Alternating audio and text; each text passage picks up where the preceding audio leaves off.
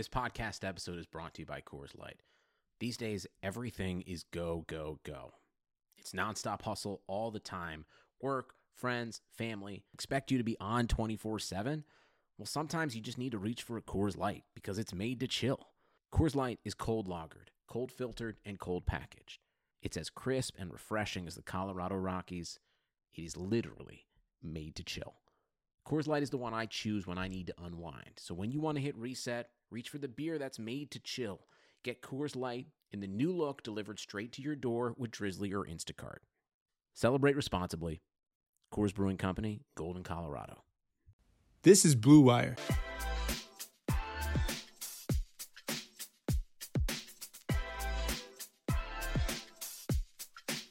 Welcome to the Browns Film Breakdown Podcast. I'm your host, Jake Burns, writer for the OBR, writer for Cleveland.com. We have a great podcast for you guys today. Myself, Jordan Zerm, crossover breakdown of the draft announcement, as well as OTA's Week 2, and we will get to Gerald McCoy conversations with Trevor Sikkema. But before that, I want to talk to you guys about Harry's Razors. So Harry's Razors has a great promo going for Blue Wire listeners. Go to harrysrazors.com to save $10 on the trial set, which includes 5-blade razor with a lubricating strip, a trimmer blade, rich lathering shave gel, and a travel blade cover. Harry's is fixed shaving by combining a simple, clean design with quality and durable blades at a fair price. Harry's founders were tired of paying for these overpriced razors, so they redesigned the whole game, bought a world-class blade factory in Germany, and they've been making quality blades for over 95 years. So join the 10 million who have tried harrys.com. Claim that trial by going to harrys.com/bluewire. Again, make sure you go to harrys.com/bluewire to redeem your free razor for only $3. All right, and off we go with today's podcast. All right, welcome into another special crossover edition of the Blue Wire podcast. It is Jordan Zerm with The Rebuild, and once again I am joined by Jake Burns of Browns Film Breakdown. And Jake, it's cool to be able to do this a little more frequently with you, and especially during the off season when there isn't always a lot of news to talk about. Although, based on what we'll talk about today and just in general, I don't know if there's ever going to be a slow week surrounding the Cleveland Browns as we sort of tiptoe through this offseason. Yeah, you're right, man. I'm not. I think we're in what's called the oasis here, right? The part of the season where you're just sort of trying to find things to talk about or find things to, But like you said, OTAs are in full swing, and this team is in the public eye more than ever, and there's things to discuss, and we're going to discuss some stuff, exciting stuff that you had found out a little bit ahead of time too, buddy. Yeah, so I guess it'll be a good place to start. I mean, first of all, I think just the news, just to touch on the news in itself, that Cleveland gets to host the 2021 NFL Draft was officially confirmed by Roger Goodell today at the owners' meetings in Florida. It's just a really cool thing, I think, just first and foremost, because they submitted a bid, I believe it was a year or so ago, to host the draft that I think Nashville eventually got, where they wanted to do it with like the first 2 nights in Cleveland, and then the last night of the draft was going to be in Canton, and the NFL was sort of like, that's logistically, that's way too much going on, and it doesn't really make sense to have people sort of driving elsewhere in the middle of it, and but I think that gave Cleveland like a little bit of a leg up in terms of, securing a future year, because they had sort of already submitted a plan, kind of got the feedback, and then were able to sort of revamp it where it was just surrounded or just with Cleveland. So I just think being able to have, regardless of the buzz around the Browns, regardless of any of that, they could still be, coming off a 2-14 season. They could still be bad. They could still not have Baker. I just think it's cool to, all that stuff helps obviously get the draft here, but to be able to have it in a city that is as football crazy as Cleveland is, that has the sort of history that's been lost for a while, but really a rich history of, the Cleveland Browns are one of the premier and original NFL franchises, and I think it's going to be a really cool thing to be able to have it back here, and I think it just so happens to coincide with the rebirth of the team as well, which is another really cool thing. But yeah, Jake, what were your sort of initial feelings when you heard that it was officially coming here? Yeah, I mean, obviously excited because it's become such an event, man. Like, if you just sort of looked at it, when they did the overshots at Nashville, it's like it was like Times Square during the ball drop. It's just become, it has morphed into more than a draft. It has morphed into this celebration of football season halfway through the off-season period, which is just bizarre to think about how much people care about the NFL, right? Like it's crazy to me that I couldn't imagine people turning out like that for the NBA draft. Like I couldn't imagine people turning out like that for like the combine is becoming a prime time event now. I couldn't imagine people turning out for for the NBA, and that's not a knock on any other sport, but it's just kind of like where football is. There's this chatter about football. Is it sort of fading? Is it becoming, because it's so brutal? Is it becoming something that is fading out of the public eye? And we won't even see football in 10 years. Like that's just not going to happen. People love it too much, and it doesn't seem to be working in the opposite direction. It just seems to continually be growing and continuing to take fan interest to another level. And kudos to the NFL. They capitalize on this stuff so well, and Twitter's become such a great spot during draft season for just content and people studying the draft and all of these things that are really, really fun, that help the time go by. Because if there was nothing to do, from the end of this, and the NBA draft, it just happens quick. I always compare the NBA because it's the closest one, Yep. In terms of popularity. But it's like the NBA draft, it's like the season ends and then boom, the draft's here all of a sudden. So it just all happens really quick. And it's like the NFL, there's these long months in between sort of their big landmark events, and there's such a build-up to the draft and what our team can become, because there's 32 teams right now who believe they can win the Super Bowl. Like their fans just think that way. I mean, there's some that are pretty realistic. We're not that good, whatever. But everybody thinks their team is better. And the draft is like this capstone of we get seven new players to help us and take our franchise to another level. And it's become so important to people. And it has become so important to the NFL. I would imagine that the NFL would tell you that the draft is probably, is it their second most important league-wide event, across from the Super Bowl? Yeah, I would think that's pretty safe to say. So to get that in Cleveland, to get the NFL world watching Cleveland, and it could, like you said, Jordan, coincide with, hey, the Browns are actually really good. And if that means the Browns won the division a couple times in a row, like that would be really cool. And it would be sort of the NFL is capitalizing on peak Brownstown interest of, the Browns are as good as they've been in the last 25 years, and now we're going to bring the spotlight to Cleveland with the draft, and it just could all be very cool, and it's an exciting time for Cleveland fans.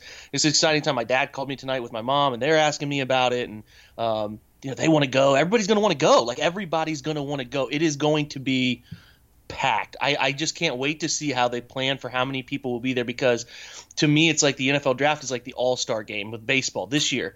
How many people say the draft or the All-Star game will be back in Cleveland for another 20 years, we got to go watch? Like how many people will think that way about the draft? It may not be here for another 15 to 20 years. We need to go, and I think it will just be overwhelmingly packed with people all 3 days. Yeah, I think it's going to dwarf what you're going to see around the MLB All-Star Game. I think it's going to dwarf what you're going to see around the NBA All-Star Game that'll be here in 2022.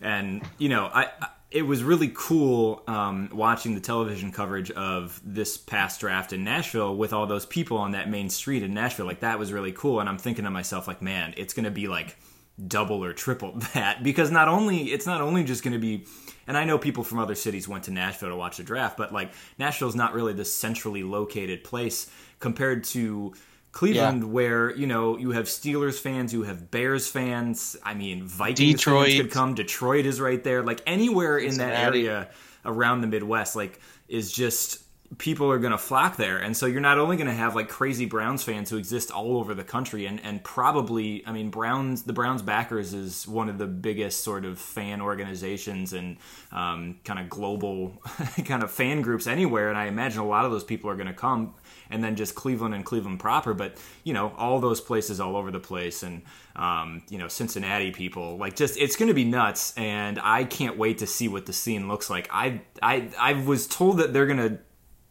to try and have, and I'm not sure whether, they want to risk having something outdoors, although I imagine they're going to try to, because I know that that they want to try and do it, the actual draft portion of it, down by the lake, whether that's near the stadium, whether that's sort of in one of the malls down there, or whatever it may be. If you remember, like where the Cavs held after the championship parade, they held the sort of all their players were sort of talking on the mic and talking about their experience of winning a championship, and that was on. I always get Mall B and Mall C and Mall A mixed up, but that was on one of them. It was just one of those big greens, and the lake is right behind it, and you can see the stadium, and so I wonder if that's where they're going to look to sort of set up and have something similar to Nashville, where it's outside, but the stage and some seating is built underneath, sort of an overhang, but. I got to go to the draft in Chicago. I didn't attend the actual draft, but I was there the week of, and I got to go. This was a few years ago, and so got to kind of like walk around the little NFL fan experience they had set up near where the draft was going to be, and it was just so cool. You know, there's just shops and there's events going on. You know, players from, you know, I remember Von Miller was there. He was being interviewed by somebody. He was coming off the Broncos. Playing in the Super Bowl, and so there's just a lot of stuff that's going to be going on. There's going to be a lot of NFL players there. There's obviously all the draftees will be there, so it's just going to be a super cool experience. And yeah, man, I can't wait. A lot of events happening in Cleveland over these next kind of 4 or 5 years, as we've seen people tweet about lately. So yeah, a good time to live near Cleveland and be able to try and work your way into some of these events. Yeah, I mean, I just imagine, like, you know, the NFL has sort of avoided Cleveland for so long because of what it's become, and what it it's just sort of embarrassing and become a black eye for what it used to be, what it could have been. And hey, we're really sorry the Ravens moved and won a Super Bowl and all that stuff, and like, you know, but we gave you your team back. It's like, I think that when people see what they become, even if the next 2 years don't go perfectly, even if they just sort of fringe it and wild card it, or maybe make the playoffs one year, whatever, it's like, people that are so proud of Cleveland and so proud of the brand. This is as big event as it is globally.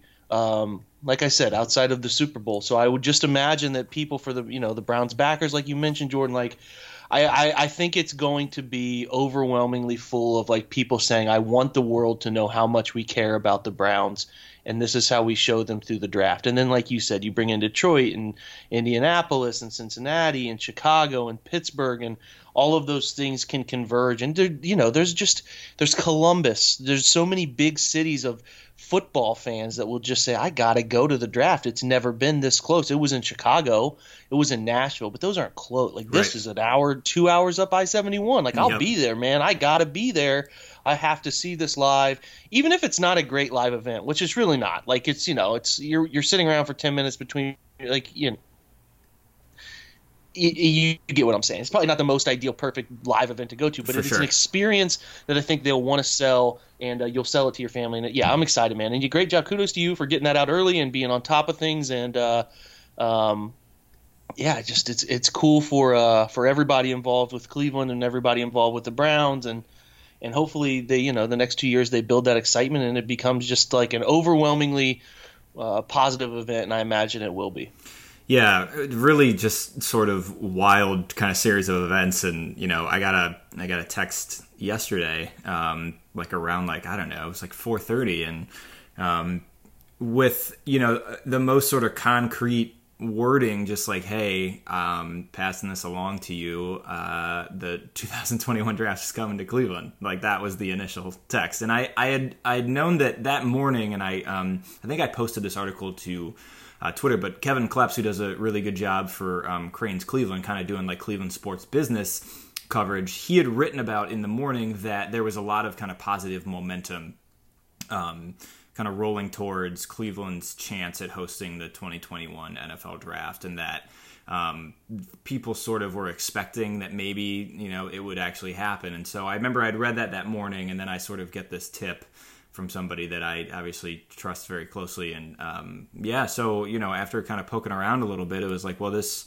a lot of signs sort of pointing to this, and this person's, you know, kind of language they used and level of trust I have was very confident in it. And I, you know, kind of was like, all right, let's go with it. But it was still something where it was like, okay, I'm probably have to wait till tomorrow to figure out if this is 100% true or not. So it was a weird 24 hours of just being like, what if I got the year wrong? Or like, what if it's not happening? What if something changed at the last minute? And so, you know, because like today, I was at the Indians game today in the afternoon, and like, I'm kind of just checking my phone in between innings just to see if like the official announcement had come or anything like that. But like a couple people retweeted me today, and one was like Diana Rossini, who's like a major NFL reporter for ESPN, and I'm just like, oh God, please let this be right, or I'm just gonna be, people are gonna be roasting me for weeks. I'll have to shut down my account or something. But it was kind of fun, like looking back on it now, knowing that it was good information, and I sort of went with my gut with it, and it worked out. It's fun to look back on, but man, I was a little bit of a wreck today, just waiting for that announcement to come out.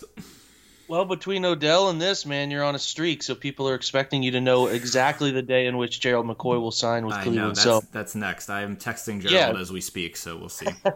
No expectations or anything. But yeah, man. So yeah, it's gonna be really fun.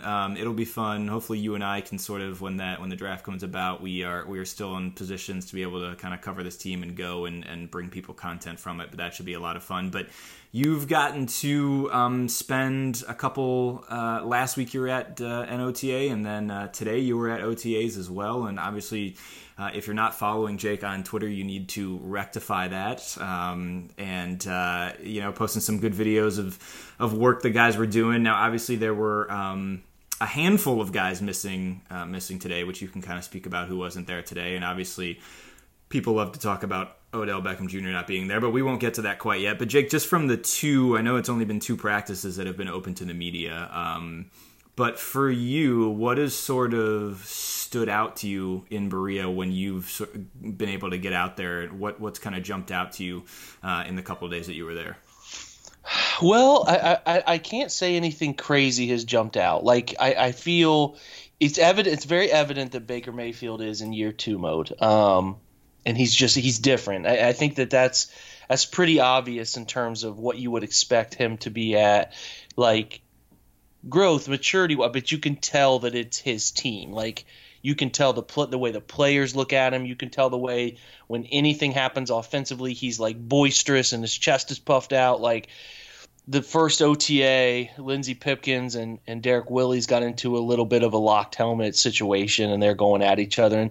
And Baker's the one hollering from the offensive side of the football. Like it's just abundantly obvious that the whole team and the whole franchise is sort of like in the palm of his hand, and that's cool. He's 24. Like it's everything that you want, and you can tell that this is something that he's lived to do.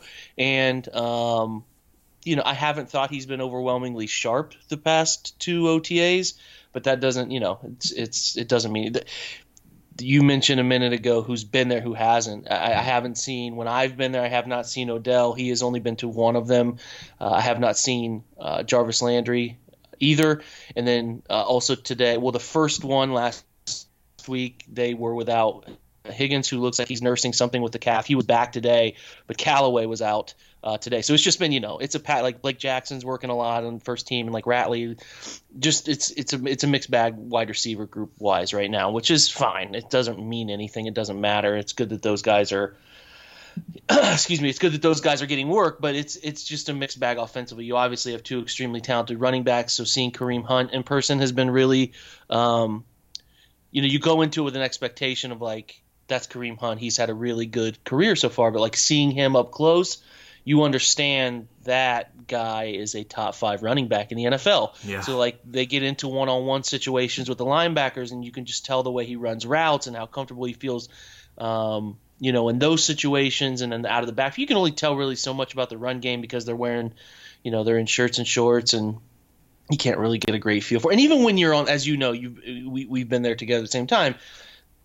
I'm not even sure that I want to this year stand on the sideline during practice. Like I want to try to perch up somewhere because you can't really see much on the sidelines. Like it's just there's a ton of people on the sidelines. Like you can see things. Like the biggest thing I'm trying to take away is guys who are in certain positions, but like I can't really get a great feel for what's going on in terms of play by play. Like what is the tackle looking like?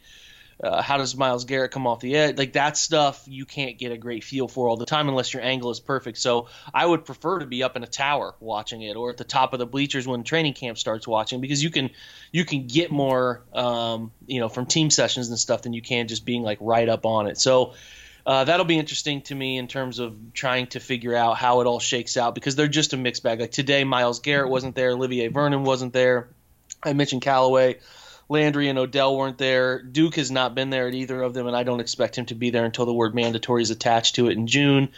And then I feel like somebody else was missing, but I can't think of it off the top. Morgan Burnett was out with a little. I think he had an ankle, was bothering him. But yeah, I think that the biggest thing. There's two big takeaways for me. The right guard situation. So the right guard situation is now something the Browns have to figure out due to the Kevin Zeitler trade. And like I tweeted out something about it tonight. Like I'm overwhelmingly positive about all of this. Like I think that no matter what happens at right guard, I'm fine with what happened there because you traded Zeitler for Olivier Vernon. I think that's a win of a trade. Just in terms of positional value and how a guy helps, that's fine. I get it. But the selling point when they made that move was, and this is not just from people who cover the team, but it was John Dorsey and like the whole crew was, we have Austin Corbett who's ready to go and a guy we drafted and we think he can play. Well, I found it very interesting that he's splitting first team snaps to an extent that first OTA day, that Wednesday of last week. He was splitting like 75-25 with Kyle Kalis, who if you don't know that name, he was a Michigan product. I think he was a St. Ed's guy, I think. I could be wrong. He's a Cleveland kid. I mean, he had a big fiasco. He committed to Ohio State and then backed out of that commitment to Ohio State and really drug Ohio State in that process. And, said he was going to prepare to beat them. And he went 0-4, which is sort of the status quo of late. That's how for that Michigan, goes. Yep. Ohio State. Yeah, and so he embarrassed himself. And then it was really before Michigan fans would tell you that their offensive line was playing well. And then they got Ed Warner, who's, was Ohio State's offensive line coach during some of their best runs with Ezekiel Elliott. Not a great coordinator. I wouldn't call Ed Warner, but he's a damn good offensive line coach. And then they improved those things over the last few years with Warner. But so anyway, Kalis goes undrafted. I think Washington picked him up as a UDFA, and then he eventually came to Cleveland. He was on the practice squad. He played one professional snap in 2 years, and he's today your entire practice, your right guard. With the ones, he's playing over recently acquired Eric Kush, right, and Brian Winsman, and those guys are running second team, and then your second team center was Austin Corbett. Like, to me, and as I'm talking to Doug Lemery, who I talk to a lot of practice because we just sort of have a way of bouncing ideas off of each other, it's like if this guy was your right guard, he would be playing right guard every opportunity he has, because I even asked Joel Bitonio after practice, I said, it looked like Kalis is getting the right side snaps. Like, is that something we should expect it to be moving around? And Joel mentioned that they're going to move some people around. Well, he first did mention that it's a new position entirely for Corbett. He's never played. He played some right tackle at Nevada, but he hasn't really played on the right side of the line very much. So he's now taking on right guard. And it just, to me, I found it weird that, like, if this guy is your plan, like he is your rock solid right guard plan, you don't give him an entire day with the second team center position. Like, just you don't give Joel Bitonio a different day doing something. Like, you don't do that. So it is a concern to me, and it's a concern because you're playing a UDFA right now with your first team, which it could all work out. Like, if you're a person who believes in like ignoring the process of good processes and like, well, the result worked out, then that's fine. But I'm not that way. So like, I look at it as, are they mitigating risk here? What's going on? What's the process by which you're going to find your right guard? And I think it is an area of concern. Again, I am cognizant of what the calendar says and that it is May. But to me, the signs aren't positive for Austin Corbett. And that and some people jumped down my throat and said, well, he's eventually going to be the center. Like, that's what he's going to do. Yeah. Okay, that's fine. But that means he's going to sit another year. Right. And that's 2 years of a rookie contract wasted before a guy even finds the field. Or if they're going to, air quotes here, cut J.C. Tretter, some people think that's a thing because it felt like Bleacher Report grabbed that a few weeks ago. It's like, I don't foresee that happening. And if their process is to take away Baker Mayfield's center and right guard from a really successful half of last year where everything clicked up front, I think that is a very risky move if they want to cut J.C. Tretter, which just seems crazy to me to remove 2 of the 5 pieces that were really the more solid pieces in front of him. So if that's your plan, that's an even worse process plan to me. So I don't know where it sits. I do know what I see. I'm only going to report what I see. And if I see a UDFA who has one snap playing over the guy at right guard who we all have sort of planned was going to play, that is an area of concern to me, and something that fans should pay. Now, listen, I get it too. Like, this is we're concerned about the right guard position. Like, that's good. Like, they don't have to worry about defensive end anymore. They don't have to worry about quarterback. They don't have to worry about wide receiver. Like, all of those pretty important positions they have solved, but they're still like, this is not a team, this is not a roster without fault. I'm not being negative. I'm not trying to bring down the optimism, but I'm telling you where I'm concerned about their offense, because you can find weaknesses. NFL teams find them all the time, and if you have a really big issue at right guard, that makes a shorter quarterback trying to find passing windows cognizant of where he has issues coming from all the time, and if that's a position of issue, that's something to pay attention to. So I will pay a lot of attention to that. I personally think it's the biggest story right now for this entire. Like, I'm not worried about guys not being there. Yeah, guys will be there when they're supposed to be there. They're working out. I have no issue. I've seen Miles. I've seen Olivier. They look great. Jarvis look great. Odell posts his workout videos all the time. He's in shape. It'll be fine. All of that stuff will work out fine. But this is a story. The right guard issue will continue to be an issue until we don't think it's an issue, and you prove it with somebody that you trust playing there. And I think it's something that is really worth monitoring. But yeah, that's where I'm at with it. Right guard offensively is like the spot that I think we have to pay attention to how they figure that out. And like I said, I could go back next week. I think we go Thursday for media next week, and it's 100% Corbett, and that's fantastic. But it's like, why would it ever be acceptable for a guy to not play right guard an entire practice session? You know what I mean? Like, this isn't an open gym. The coaches take OTAs very seriously. They take the drill. It's run like, if you guys haven't been to an OTA, it is run like a regular practice. It's come out, talk through specials, stretch, indie period, long indie period, either one-on-ones or inside run or third down drills like you always see teams do, and team. Huge special teams period, get back together for another couple teams. That's how every single training camp is run. That's how every single practice is run. So this is it's a practice, a full-on practice without shoulder pads. So this is not, like I said, this is not some backyard football thing that they all get together and just throw things against the wall and, hey, let's just play him here and him there and let's just see what happens. No, this is organized, structured stuff. So they have something they're doing. I did not get a chance to ask Monk, and I really wanted to, but Joel Bitonio came out, and I wanted to talk to him.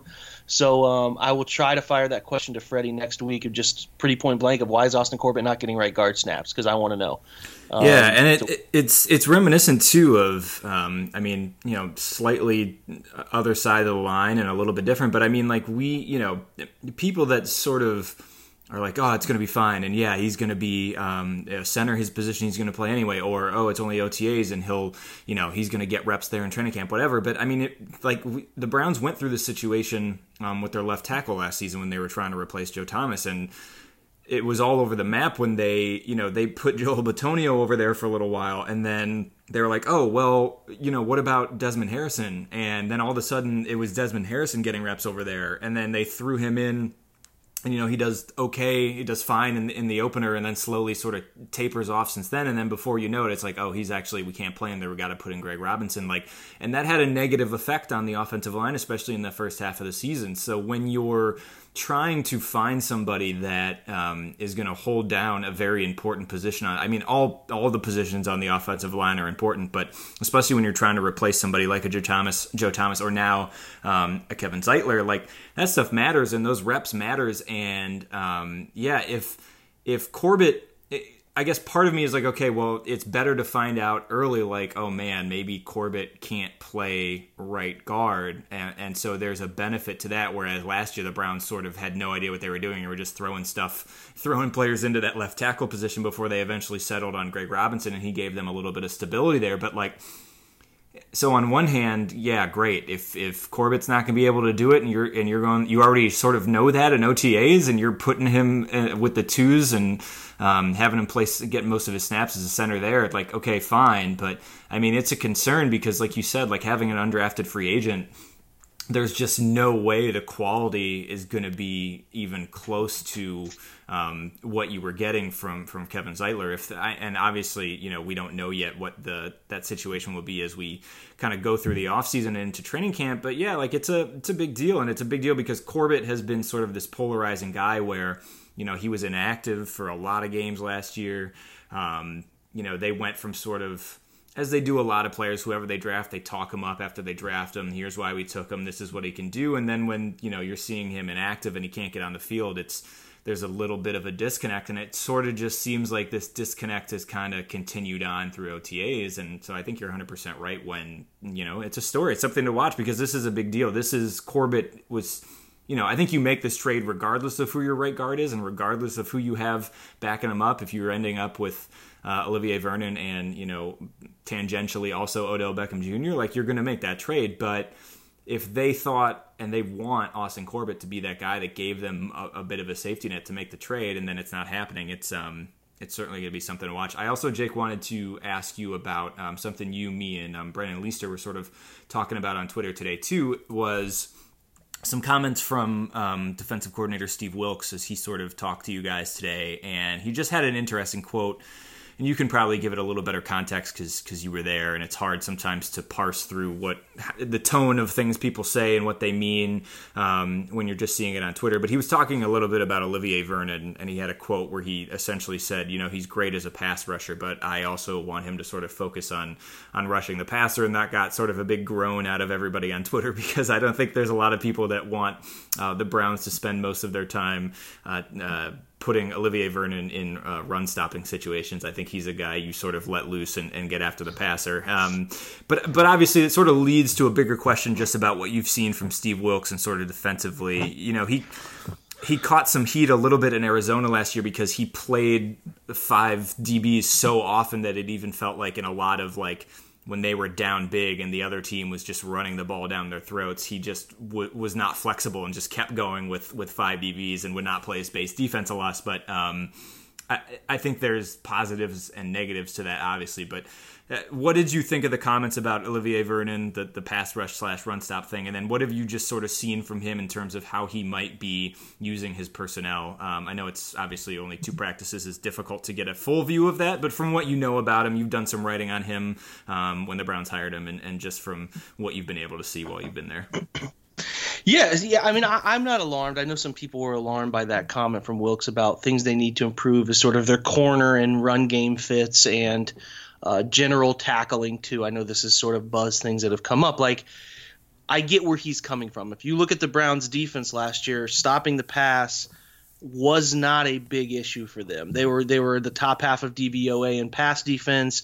They created interceptions. They did fine in that department. So if I'm coming in as a coach, I would be looking at what did we struggle with last year. We struggled tackling, one of the worst tackling teams in the NFL, and we struggled to stop the run consistently. And so he's just in that situation, he was just answering what he wants to improve as a team, and that those should be obvious things. They would like to stop the run more effectively, and and I don't think that for him, I don't think that means sacrificing stopping teams from throwing the football, but I just think that those are things he was speaking to in terms of how do we get better? What do we need to improve upon? Here's what the stats told us. Here's what we need to do in a better fashion. And that to me wasn't alarming. I get it. You want to stop the pass in modern NFL. I'm sure he knows that. And he even addressed it kind of saying, I know that this is a passing league, but you do have to be able to be at least you have to be at least respectable against run. Game situations dictate throwing. You talk about teams that are the teams that the best teams in the league don't necessarily stop the run all the time, yards per carry, blah, blah, blah. Well, that's because teams aren't really running the football on them all too much because the better teams in the league jump out on teams pretty often. More often than not, they're jumping out, and then it's okay, we're in pass defense mode. Teams are going to run the football on us. We'll allow that to happen because what does that mean? Clock's running. Time's turning. So that is the thought process there. So I get where he's coming from. And then, Olivier Vernon, I just wrote on those guys last night, him and Miles, Olivia, this is another concern. And I put it in writing. If you're looking at defensively, Olivier Vernon had, I don't have the numbers specifically in front of me, but I spent a ridiculous amount of time researching this stuff, and Pro Football Focus helps like crazy. I think he's had 5,600 professional snaps between Miami and New York. He's only played about 540 of those on the left side. That is the left side defensive end, or if you're from the offensive perspective of the quarterback, it's on his right. And then Myles Garrett only played 7 snaps his rookie year on that left side, and then 84 his second year. So he's only played 91 snaps his entire 2-year career playing that side of the football too. So you have two guys who have cumulatively not played over 10% of their professional snaps. Like Miles has played like 1,200-ish professional snaps. I think I could be wrong on that number. I got to look at it. No, it was more than that. He's played like 1,600 professional snaps because he played over 1,000 this year. Anyway, nonetheless, you're looking at two guys who have predominantly played right defensive end. And the responsibilities shift a little between the right and left defensive end because typically teams are run strength to the right pretty often. Most teams run with most guys who are right-handed. They feel more comfortable running the football to the right. There's a balance there. I get it. But that is typically the left defensive end as an edge setter guy. So I went back and looked. Like Olivier hadn't had a season with more than 75 snaps rushing off the left side, and that is rushing off the left side in terms of you could be a stand-up end, you could be a hand in the dirt defensive end, or you could be like a defensive tackle or a left outside linebacker in a 3-4 scheme like Olivier played a little bit of in New York. They played some 3-4 stuff. So I just looked at any time they came off the left side, whether run or pass, if that makes sense. And neither of them have played much. Now, Myles Garrett was pass rush productivity grade. Pro Football Focus tallies that, just sort of how effective you are at getting after the quarterback and the results of which those plays you do. He actually led the entire NFL rushing from the left side. I think he had 57 rushes, so he had like a 12.5 pass rush productivity grade, which was best in the NFL for anybody above 50 snaps, pass rush snaps on the left side. So there are positive things for both of those guys, and I think Olivier in 2016 had a stretch, like a 5-game stretch, Jordan, where he was playing for some reason opposite Pierre-Paul. Pierre-Paul was pretty much always the left defensive end, and he was the right defensive end. For some reason, they flip-flopped it. I don't know why. I'm not going to go back and dig into research on that, somebody writing on it, but he played predominantly coming from the left side, and I used that as the biggest part of the sample size. So he's not as effective. Like Olivier uses a really good club swim move and rip move, and he has really good bend off the right side. I don't think he's as aggressive, as quick in those moves he uses off the left side. I just don't think it feels natural to him. Yeah. And then you have Miles, who is obviously good wherever you put him, but it is an adjustment for him coming from the opposite side where he has not played a ton of throughout his career, including Texas A&M. So we talk about things that could become an issue. There is a little bit of, are both of those players as good coming off the left side? We asked Olivier that question last week about alignment, and he said, hey, man, we're going to rotate it, but it's not a good question for me. It's a better question for Wilks. It's going to be a game plan thing, and that's fine. That's cool. I think that's great. Opposing tackles are going to have to plan for both of them, and what do they do? But I'm just, from what I've seen, I don't see a guy – Vernon's still very good off the left side, but I don't think he's as comfortable moves-wise as he needs to be. So I think there, we got 10 clips or so just sort of looking at what he does. He's still good. He sets the edge well. He can still make plays. It's not that big a deal, but it kind of still can be as big a deal if a guy is not as good on one side as the other, doesn't feel as comfortable. So just something to pay attention to, and I think that's probably what Wilks was talking about today, is he has to be able to play the run from that side because we want him to be able to do that. All of those sort of idiosyncrasies that come with playing left defensive end as opposed to your blindside rush in. So some pay attention to. Those guys were – I noticed when they were both practicing, like I said, they weren't there today, but they were there last week. I noticed those two flip-flopping pretty frequently. So I didn't notice one predominantly coming from one side of the football or the other. But we probably won't have a good feel for that till Tennessee comes to Cleveland week 1. They're going to keep that pretty close to the chest, and then we're just going to have to see how they deploy them. And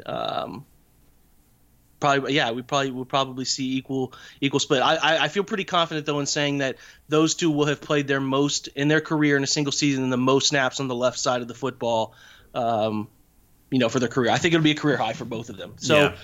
Well, it's just something to pay attention to. It's not that big a deal, but it is worth noting that this is what he does, and this is what Miles does. This is what Olivier does, and this is where they're comfortable. And this is something new. This is something new that could go wrong. You never know. Like they could both be less effective from that side, and when they both play over there, it's like, oh, dang man, we have two guys who are really good coming off this end. We don't have an answer there. So yeah. You also have Jannard Avery, who's been working with the edges. Both individual periods, they looks like they pretty specifically are going to have a plan for him in a certain package to bring him off. He's another guy who's really good off the right side. I think he was 7th in the NFL off the right side in pass rush productivity. So he's another guy who could come in off the bench, and you could bring him in and bump Miles down inside or Olivier inside. Both of those guys have had different little sub-package experiences playing tackle, defensive tackle, and rush situations. So that'll be fun. They have some good versatile tools. Zettle's getting a lot of snaps. Chad Thomas actually looks like he's physically in shape. And I don't mean that in a mean way. Like last year he was coming off an injury. He didn't really practice much of training camp. He just looked out of shape. Like he didn't look like an effective NFL athlete. This year I think he looks like he's in much better shape. He's moving well. He's been predominantly with the second team defensive ends. So they could be using him a little bit more. Chris Smith's still there too. They have a good group. I think they have a good group of defensive ends. Defensive tackle I worry about after that first group when Larry and Sheldon go off the field, and the Gerald McCoy buzz is growing, and maybe that becomes a thing. Maybe it doesn't become a thing. But you're looking at like Dexter Lawrence, Carl Davis, and Trevon Coley are your rotational defensive tackles. So we'll see how that all shakes out. Players are drawn to Dexter Lawrence. Take that for what it's worth. He just sort of has that personality that guys really like to be around him. But back to Wilkes, as I'm sort of rambling. They did a little bit of both. I asked Denzel Ward that question today was, the press man versus off-ball stuff. They did both. They were playing a lot of defensive backs.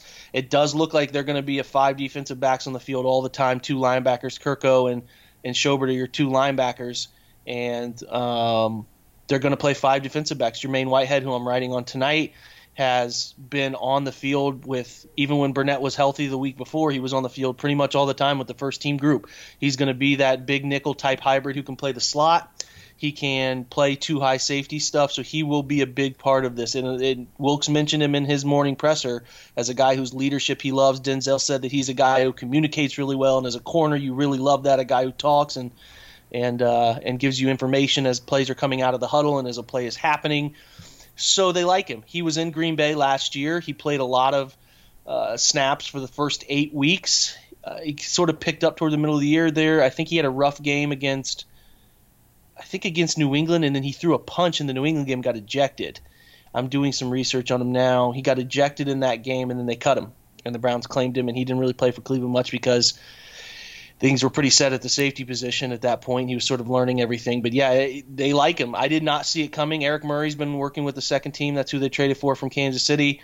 And Sheldrick Redwine's in that second team group. So they like him. And I think they're going to use him way more than people anticipated. And the big news of the day, I should say too, Jordan, is that Greedy Williams was your first team corner opposite. Yeah, that was my favorite tweet of yours. It was just cool to see those names in the same sentence together playing opposite of each other, and that's just something that like I get excited envisioning. So I'm sure it was cool for you to kind of see that happening on the field. Yeah, I think he looks good. He looks fluid. He's got to get a better feel for pattern reading and some of that stuff that comes. But yeah, he was your your first team corner after not getting a ton of first team snaps last week. Who knows? I'll tell you whether after next week, Thursday, if he continues to do that. Terrence Mitchell, who is his main competition outside, was with the second team. TJ Carey bounced around the first team outside, and then he would come inside too. Like, it's just going to be packages. If they just want a regular nickel guy who can cover the slot better, they'll run Carey out there. If they want a bigger guy on the field, a safety type body who can also run with tight ends a little bit and play, at least respectable zone coverage, 3 deep, 3 under stuff, they'll bring Whitehead onto the field too. So I think those 2 things have been defensively big news. So how they're going to use those defensive ends, what does that look like in the past, what is it going to look like this year, and then Jermaine Whitehead being way more involved than I think anybody anticipated. I'm at fault here too. I didn't really take him serious. I didn't really count him as a part of this roster, let alone a part of the defense playing like he's playing here early on and what they're saying about him. So that will be fun to watch. And then Greedy Williams too is jumping in and playing first team reps pretty early on in his time with the Browns. So I think the defense you got to feel pretty good about right now in terms of what they look like as a whole. I've seen them now. The last week they were sort of whole, and they overwhelm you a little bit with talent there at times. And the second team, I should say, the 2 young linebackers, Sione Takitaki and Mac Wilson, have been together. Like, they've been stuck at the hip, and they when they go out there and play, that group plays, they play together. Yeah, they don't play them with anybody else. Ardarius Taylor is another. The fellow they signed from Tampa Bay, big-time special teams player, but he will be on the roster. He rotates with their veteran second group. Ray Armstrong's in that second group. So I think that covers it. Yeah, that's most of the guys that are getting your snaps. Your second corners, like I said, Terrence Mitchell, Lindsey Pipkins, number 41. He plays opposite Terrence Mitchell too. So Morgan Burnett will be actively involved in the back half of the second. They have good depth though, man. That's the thing that comes to me is like, when I watch it, I see them with 5 good corners, and I see them with really good safety depth. And like Sheldrick Redwine is going to be like your bottom of your roster And that's a really good young player to have at the bottom of your roster and feel good about him as a special teams contributor and feel good about him that if he, as the year wears on and he has to step in a pinch, could he do it? And is he a future player? Like the depth, the difference is that somebody like Sheldrick Redwine would have been counted on in years past. Like he's not being counted on. And that only benefits everybody involved, the Browns and obviously the younger player as well. So good to see. Offense, it's tough. I don't have a big picture. I haven't seen the biggest part of this group is the 4 wide receivers being together. David Njoku looks great. I'm not sure he was born on this earth. Same with Myles Garrett. Like those are two. They're from elsewhere. Myles Garrett is obviously a specimen, but there's just something about like David Njoku's build that makes it look like he just like he was born and then he immediately was just in the weight room. Like he's just been looked like that his whole life. It's insane.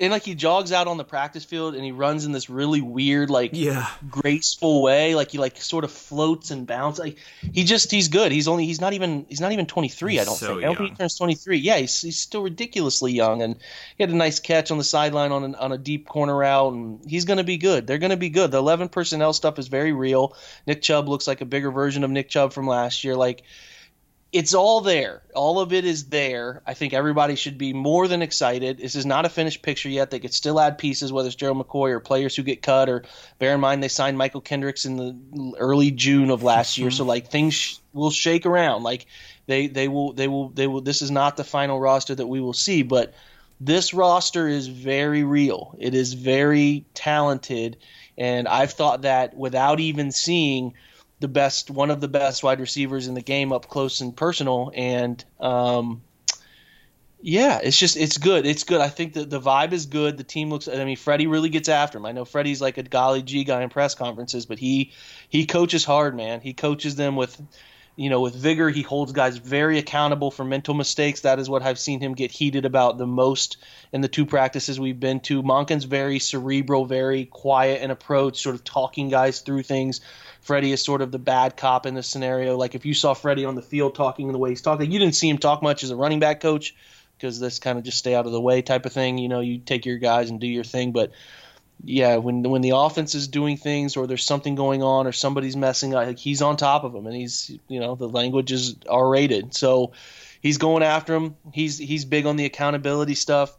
I've liked Wilkes' approach. He's been not the Greg Williams was sort of everybody look at me, and that's just his personality. It's not nefarious, but like that's just like his.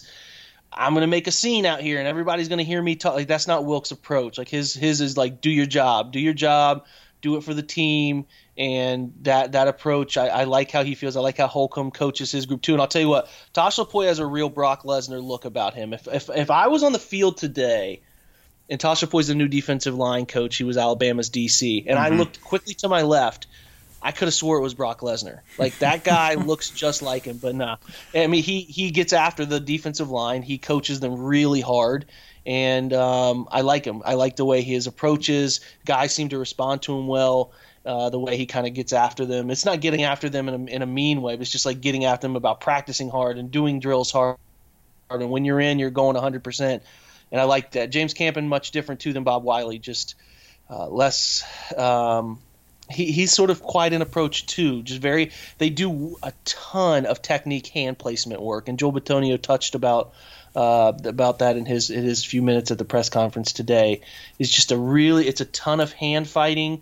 How they get set, how they base into their first few steps. I'm not here to say Bob Wiley wasn't doing those things because I probably wasn't paying as much attention, but I just noticed that like when the offensive line goes away during special teams or whatever, that those guys are really, really harping on the minor things that are important still, like how their kick step looks, how their hand placement looks, how they're fighting with their hands when somebody gets their hands in a different place. So all of those things are good to see, and I think Joel touched on that too. So really good 2 days of OTAs. The kicking battle, I think, seems to be neck and neck. I haven't really noticed much of a difference from either of them. I do know Seibert booms the ball in kickoffs, but so does Greg Joseph. It's just going to have to be who makes the most and who's the most consistent. That battle, to be honest, Jordan, probably won in the preseason in games. I think they'll kick as many times as they can in games to get a feel for those two, but you take a guy in the 5th round, I imagine he has every leg up he could possibly, no pun intended, but every opportunity to make that team and do that job than Greg Joseph. So we'll see. That's what I got in a couple days worth of OTAs. We'll get up there Thursday next week. They go. I'm not sure who will be there, who won't be there. You never really know. You just kind of show up. And I should mention too that Duke has not been there either. Duke is. I think Duke might just quit football to become a professional chef. I don't know. He might just be his path. The only thing he puts on his Instagram now is him making food. So it'll be interesting to see what happens with Duke. I think obviously he's made his feelings known. And I think his total absence, really from not only OTAs but just, I don't know, any media, any public remarks, anything like makes it fairly clear that he's probably once they signed Kareem Hunt, he didn't feel like his role was gonna expand at all to what he wanted. But I do think, as we kind of wrap this up, and really great stuff again, Jake, and make sure you're following Jake for Jake_Burns18. So, when he's back out there next Thursday, he's you can kind of go along with him as he's running through OTAs and giving you his kind of real-time observations. But I think a theme, especially with the Browns on both sides of the ball, because I know today you mentioned, obviously there was a lack of receivers there today, but, Rashard Higgins getting some snaps in the slot, and you can move Callaway around, you can move Higgins around, you can move Jarvis Landry around. Like, they just have guys that, and even Odell Beckham Jr., who, worked out of the slot for periods of time in New York. Like, you just have versatility, especially Kareem Hunt. We saw Nick Chubb, who, wasn't exactly known as a guy who can catch the ball out of the backfield, or that wasn't his biggest kind of sort of skill. And we saw obviously that crazy catch he had against Cincinnati, and he did a little bit of work there too. But there's versatility on offense, and then the stuff you mentioned on defense, just like, being able to move Olivier Vernon and Myles Garrett around and move other guys around on the line. And then you have all this DB depth at safety and corner, and they just are going to have the ability to kind of do a lot of different things and move guys in different positions on each side of the ball. And I think that's just like really exciting. Obviously certain players in certain positions are going to need work, like you mentioned, and guys are going to have to get used to maybe doing more from certain positions that they haven't been used to thus far in their career. But I think the excitement and the talent level is such that guys aren't going to have an issue with it, and are going to be able to kind of adapt a little bit. And I think that's really exciting, and I definitely think that's sort of a theme that the Browns have tried to build, not only especially speed in the secondary with defensively, but then just versatility both offensively and defensively. And I think that's like a good insight into how this coaching staff, I think, sort of understands the modern NFL and sort of understands where it's going. And I think as a fan, that has to be pretty exciting, just knowing that they seem to have their finger on the pulse of like what makes a NFL team good on both sides of the ball. Yeah, they do, and if they add Gerald McCoy, and they add and they bring in a healthy-minded and a guy who's ready to contribute any way he can, Duke Johnson, like mandatory minicamp is the June 4th through the 6th. I think we get to be able to be there for all of that. And they've been adamant too, Jacob. I mean, the coaching staff has about like, we're not trading Duke Johnson. Like we want to use him on the football team. So that's going to be a really interesting storyline to sort of follow, just about like where he is mentally with the team. But it seems like between Dorsey and Freddie Kitchens, like they at least publicly have put up the front that like we expect him to be on this football team. So that'll be interesting to watch. Yeah, and what that all looks like, because we're seeing the elements of Monken and Kitchens coming together, and a lot of wide receivers on the field. I have not seen a ton of tight ends on the field altogether. Doesn't mean they're not going to use a lot of that like they did last year. Like Demetrius Harris, a very good player. But yeah, like I just noticed that it looks this way. They're using a lot of wide receivers. How does it all look when it comes together? Like, is that offensive group adding another really good running back, pass catcher, dual threat player, and then adding those, getting Jarvis out there, getting Odell out there, getting Callaway and Higgins all on the field at the same time? Is like, holy cow, this group is ridiculous as you think it will be. So that'll be fun. And I would say this stuff right now is just sort of the appetizer. The main course will be there June 4th through the 6th when it is mandatory. So if somebody's not there for a mandatory minicamp, that's a story. That is a real thing. That is a problem that results in fines. So that is when I keep telling people, don't worry about OTAs, because I really, they're voluntary and it's great. And then coaches take it serious, and the guys who are trying to make the roster take it serious, and that's fine. But like when the word mandatory is attached to it, that's when we'll really start watching it, and we'll see if it looks as good in person as we as we think it could. And like we said, they add a couple pieces. If they can add Gerald McCoy, it'll be. I think it seems like there's a lot of people that don't want the Browns to be as good as what they could be. So it'll be very fascinating to watch what that big picture thing looks like, and if it's sort of as holy cow, these guys are all in Cleveland at the same time sort of thing. So it'll be fun. Some good stuff coming up. We'll have another one of these, and on my end, I'll talk about OTAs next week, and then minicamp. I'm going to try to go up to all 3 days as best I can, and give you guys a full report of what that looks like. Because then after minicamp, it's really off. We're off until training camp. That's late July, so that's the best chance we have to really get a preview of what this group will look like when they reconvene, and it's really football season. So it's going to sneak up on us, and summer will sort of get started here before we know it. And I cannot wait to sort of see them fully operational and running 7-on-7s and 11-on-11s and all of that. That's going to be that'll be the good stuff, and that will be really enjoyable. So man, like I said at the beginning, although it can seem sometimes like the off season can drag on with nothing happening, that has certainly not been the case with Cleveland this year, from the Odell trade to now the announcement of the NFL draft coming to Cleveland 2021, and now you've got OTAs and, like you said, minicamp in early June, and then some time off, and it'll be training camp, and the storylines will only continue. So, Jake and I will continue to be here with both the rebuild and Browns film breakdown and more crossover stuff from us. So continue to follow us both on Twitter at CleveZerm, at Jake_Burns18. And, if you're a fan of the NFL in general, or you want to get hip to what's going on in some other cities, other markets, Blue Wire has all of that stuff underneath their umbrella. So you can go to art19.com/Blue Wire, or just search Blue Wire on iTunes, Spotify, wherever you get your podcasts, and check all of those out. Lots of good podcasts covering a lot of different NFL teams. So check all of those out. Jake, man, thanks for hopping on with me, and we'll look forward to your report next week from OTAs and what you've seen there. And man, we'll link up again soon. Always my pleasure, brother. All right, dude. I will talk to you later. All right, man.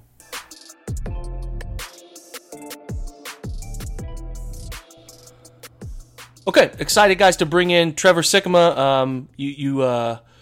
I wouldn't imagine many Browns fans pay all too close attention to what goes on down in Tampa Bay land, but our attention has shifted down that way due to the recent releasing of Gerald McCoy. So Trevor does beat reporting work for Pewter Report, and then he's a draft analyst for Draft Network, as you're all familiar with the Draft Network. So, Trevor, I'm excited to have you on, man. Talk a little McCoy. How you doing today? Yeah, Jake, good to be with you, man. It's an interesting, very interesting topic that we have right here, talking about this Gerald McCoy situation. So, yeah, I'm excited to talk. Yeah. So I figure we loaned you, we gave you Carl Nassib. It was a gift that we landed right in Tampa Bay's lap. Which is a hot point of contention, just sort of letting him walk. Nah, I'm just kidding. He's a good dude. Seems like I always enjoyed the interviews and having conversations with him, so I'm glad he's doing well down there for you guys. But on the flip side, the Browns, and I'm going to ask you about another player too. I didn't prep you for this, so I'll come back to this one a little bit. But McCoy, let's talk McCoy first. So give me the skinny as you know it, Trevor, of why. I think everybody thinks it's the money, and that might be the case too, but it seems like the player is still good too. So with the new staff, and you know, J.C. Pierre-Paul has the unfortunate car accident, which has put his season in jeopardy. D-line depth seems like it might be a concern. Why is it necessary to let go of I would say pretty much a franchise staple, right? One of the better players over the past 7 years, right? Yeah, no, I think no question about that. First of all, yeah, if you guys end up getting McCoy, then it's like one of those trades for Nassib where free agency was involved and it was just like a player to be named later. So yeah, it would all work right. out if McCoy ends up going to Cleveland. But it's been a really interesting situation, and it's tough because I think still a lot of the truth in this matter is behind closed doors. This is stuff that we're going to kind of figure out as years go on. You know, we might be able to get a guy who is maybe inside the building, close to situations, you know, let something slip, and we figure out what might have happened. Because on the surface level, yeah, I mean, let's look at the facts here. McCoy is on the other side of 30. He's over that hill, and we know that especially for defensive linemen, that age 30 is not really a forgiving time once you get too far after that. So the worth and the value on a guy, it has a tendency to go downhill quickly. Now, McCoy's been really good, but he's set up to get paid $13 million this year. And that was the big point of contention is he worth that $13 million? This is a guy who's never had double-digit sacks for the Buccaneers in 9 years, granted. He hasn't had a lot of help either next to him or behind him on his defenses, basically for his entire tenure in Tampa Bay. So it's hard to blame him too much there. But you wonder just how much individual impact he had on the team. And I think when it comes to his release, they wondered that going into this new defense, the new defensive coordinator Todd Bowles is bringing in under the leadership of Bruce Arians. And we'll get to that in a second. But, they just wondered what kind of return on investment they were getting, because he was owed $13 million this year, I think 12.8 next year, and then something like 12.2 maybe the year after that. So it's not like it got any easier. It's not like, hey, if we just make it work with McCoy's contract this year, we get a little bit of relief over the next 2 years as his contract starts to expire. No. Like, they'd be paying this guy close to $13 million for the next 2 years. That was something that I think was hard for them to swallow, hard for them to justify, because on the surface level, this guy, I mean, he's had a pretty good career, all things considered. He's a 6-time Pro Bowler, 3-time All-Pro guy. In terms of off the field, he's had a Walter Payton Man of the Year nomination. He's third in the franchise history in sacks, really a lot of just because of longevity. And so he still has the talent. I think he's still got some juice, and he thinks he's got some juice as well. It just came down to the justification of that number. Was he worth that $13 million? And I don't think that he was.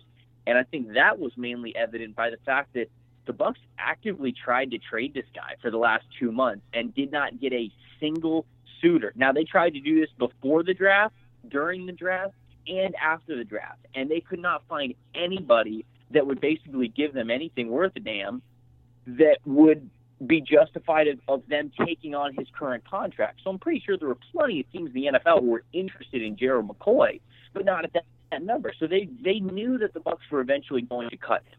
And they said to themselves, we're not going to give you a draft asset just to take on a bad contract. We'll let you guys cut him, and we'll negotiate our own contract with him when the time comes. And I think that's the situation we're in here.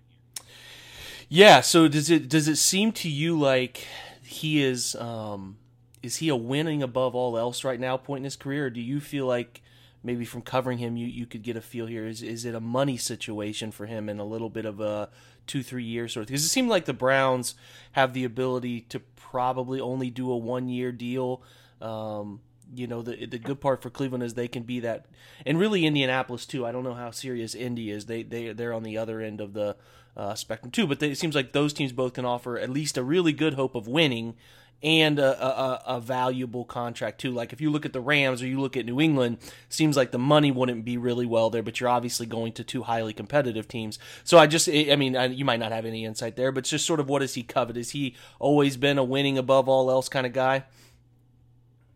Well, I think that Gerald McCoy is a guy who wants to win. His kind of, his attitude in Tampa has been the thing that a lot of people have questioned over the years, because this is a guy who, they're used to the days of Warren Sapp, right? I mean, it's really hard coming up behind Sapp's shadow in Tampa Bay, playing the exact same position when you're not like Sapp, because Sapp was an a-hole, man. I mean, Sapp was a jerk to a lot of people, and he was a mean cuss. But you know what?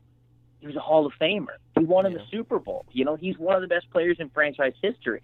And so when you have to try to, and McCoy is not like that, just personality-wise. He's a much more of a nicer dude. Not to say that he can't flip a switch and play hard and play well. He can. He's a very talented dude. But he never had that super mean streak. And so personality, I think, goes a lot into why I think the fans, you're seeing a lot of fans split on opinions of McCoy leaving, because it honestly should be almost kind of the remembering the happy times with McCoy, what he's done for this team over the last 9 years. And instead, you've got a lot of fans who are like, get him out of here because he didn't have that killer instinct, that killer mentality. Not everybody does. And so when you ask a question like, hey, what's his mentality for the rest of his career, I think all of that kind of goes into play into what team he might ultimately choose. But to your specific question, I think that he is going to be going to a team and prioritizing a team that's going to win. He knows that he's only got 3 or 4 years left. It's probably going to be a series of 1-year deals here and there. Might get a 2-year deal right off the bat here. I'm not sure. Dominican Suze hasn't been able to get some long-term deals in a while, so I've got to think that it's probably the same situation with McCoy. It's probably going to end up being a 1-year thing, and he's probably just going to have to bounce around and see which teams he can stick with and a team that he's got a chance to win a Super Bowl with, because that's, I think, ultimately his goal and what he's going to be trying to do. There was some talk that, hey, he's going to sign in the NFC South so he could play the Bucs every 2 times a year. I don't know. The Falcons and the Saints are 2 options for him, but I don't think it's limited to just the NFC South as like a vengeance thing against the Buccaneers. He's going to look at all of his situations and assess where he might be able to best be a guy who can help a team who already has a roster around where he will be coming in to go try and win a Super Bowl. So I do think that that's probably the main thing in his mind right now. He's made plenty of money over his career. Certainly he's going to try and get as much as he can, as every athlete does. But I ultimately think that winning and the prospects of winning a potential Super Bowl are really high on his list of where he's going to choose to go. Yeah, that's good insight. I think the Browns can offer, they're not immediate Super Bowl contenders, but they're at least trending in that direction, as if we're being realistic here. So they can offer a little bit of both, which is good for the Brown side. Is McCoy a little bit more 3 technique than 1? What's he play predominantly? Yeah, so, and, that kind of brings into the equation of why he was released. McCoy's just been a true 3-tech basically his entire career. He's been that pass-rushing interior defensive lineman throughout basically every single defensive coordinator that's come through Tampa Bay, which has been numerous since 2010 when he got to Tampa Bay. But Todd Bowles coming in this year, and Bruce Arians as well, their defensive philosophies are a little bit different. They weren't about to emphasize their defense around McCoy like it had been done over the last 9 years. They run a more multiple front, more 3-4 sets, more 2-gapping, and that's just not really McCoy's style. And so, I was kind of looking at this situation as I was going back on the timeline of everything. I mean, Gerald McCoy, Bruce Arians hadn't even taken the job yet. And Gerald McCoy was so nostalgic after his last game, saying that he's enjoyed his time in Tampa and that he's loved his time being a Buccaneer, and whatever happened, he was given the kind of like sentimental, whatever happens, but I've loved everything about being here. And it's like, dude, you got 3 years left on your contract. What's up? Like, why are you talking like this? And then Bruce Arians gets hired on the 8th. At the owners' meetings, he was basically saying, yeah, we're not sure if McCoy loves football, all this kinds of stuff. And he was being really harsh about basically a franchise legend. And then all the while, basically on February 1st, we have an insider, J.C. Cornell, who works over at the Draft Network with me. He's had the inside beat on what's been happening at One Buck Place, and he said the Bucs were going to move on from Gerald McCoy on February 1st. All of that had to make me think that Bruce Arians, as he was thinking about coming back to coach the Buccaneers in like late November, early December, he basically made up his mind. He said, yeah, Gerald McCoy's not going to be a part of this football team if I come coach it. We're going to move on from him. For whatever reason. Either they really wanted his cap number, they had their eyes set on somebody else they wanted to get on the team, or they just didn't think that McCoy fit the scheme, which goes back to your ultimate question that you asked. And I wonder if that's it. Unfortunately, I'll never know, because I won't know what McCoy is like in this Todd Bowles scheme. I won't know where they're going to use him. But they very much use more 3-down linemen in what Todd Bowles tries to do, whereas McCoy has been a part of a defensive line that's used 4-down linemen, and he's been the 3-tech, the 1-gap pass rush penetrator more than anything else. So that is certainly his wheelhouse, getting upfield, that great first step that he has, being a pass rusher, being that 3-tech player. That's what he does in predominantly a 4-down lineman scheme, or at least that's what he's done in the past. And I'm just not sure how much we were going to see that in Tampa Bay under Todd Bowles, and perhaps that's ultimately why they made the call that he is not worth that $13 million to them. Yeah, it seems like the Browns signed Sheldon Richardson. Larry Ogunjobi plays predominantly the 1, and shade, nose, all that stuff in the interior for him, and signed Sheldon Richardson. So maybe they, maybe they feel like they can supplement him and McCoy and sort of keep everybody fresh. And McCoy does have 1 tech experience. Yeah. All those guys can shift in and out. So yeah, it would make sense for the Browns. And if the money's right and all that's right, I think that they'll really attempt to do it, because they were one of the few that were sort of at least in some circles were affiliated with Tampa Bay, trying to maybe work a deal there. So I think that's why a lot of Browns fans feel optimistic about it. But that's great. Those are good insights into the entire situation, Trevor. I really appreciate that. I do have one more question for you. Ardarius Taylor, who the Browns signed out of Tampa Bay, any insights on him as a player? I've been at OTAs. They've been having him kind of second unit, but seems like a special teams ace. Is that what they're getting here? Yeah, Ardarius is a great guy, man. We did a couple events with him. First and foremost, he's an awesome dude. He's a really great guy. He's a total effort player. He was forced into some starting roles last year because the Bucs were so beat up at linebacker. So he does have some starting experience, both playing as, I believe, a Sam and a Mike. He was actually playing Mike for a little bit with the green dot on his helmet, making the calls for some experience last year. He's predominantly a special teams guy. Yes, he's more of a backup linebacker who's going to give you a lot of effort at special teams, but he does have some starting experience because of last year. And so if you got to have a reserve linebacker, a guy that kind of be waiting in the wings in case somebody goes down, Ardarius is he's a good one to have. Well, good stuff, Trevor. I appreciate you, man. You guys can find him at Tampa Bay Trey, TRE, there on Twitter. Not just going to give you Tampa Bay insights, but it's going to give you quality draft insights, too. I know how much Browns fans care about the draft all year. As we're pumped, Trevor, the draft is coming to Cleveland, man. We're excited about that. I am so excited that Cleveland got the draft because I'm going to be there for it with the Draft Network, and I know Cleveland fans are crazy. So I am so excited. I'm excited for Vegas already, but I'm even looking to the future to Cleveland. That's going to be a blast with Cleveland hosting the draft. Hell yeah, man! We'll have to link up at that point. So, yeah, we'll probably have Trevor on again at some point. I'm sure something will rise here. Unfortunately, the Browns don't play Tampa, but we'll get him on again, maybe draft season next year, and get some more insights from him. Trevor, thanks for taking a minute here, man. Of course, Jake. Anytime. All right, guys, we appreciate it. We will be back next week after OTAs, after Thursday's OTAs. We'll give you some more insights going into the mandatory minicamp that is June 4th through the 6th. Always appreciate any feedback on iTunes, Twitter. Anytime you guys want something to discuss, just let me know. Keep us in the loop. And as usual, guys, until next time, go Browns.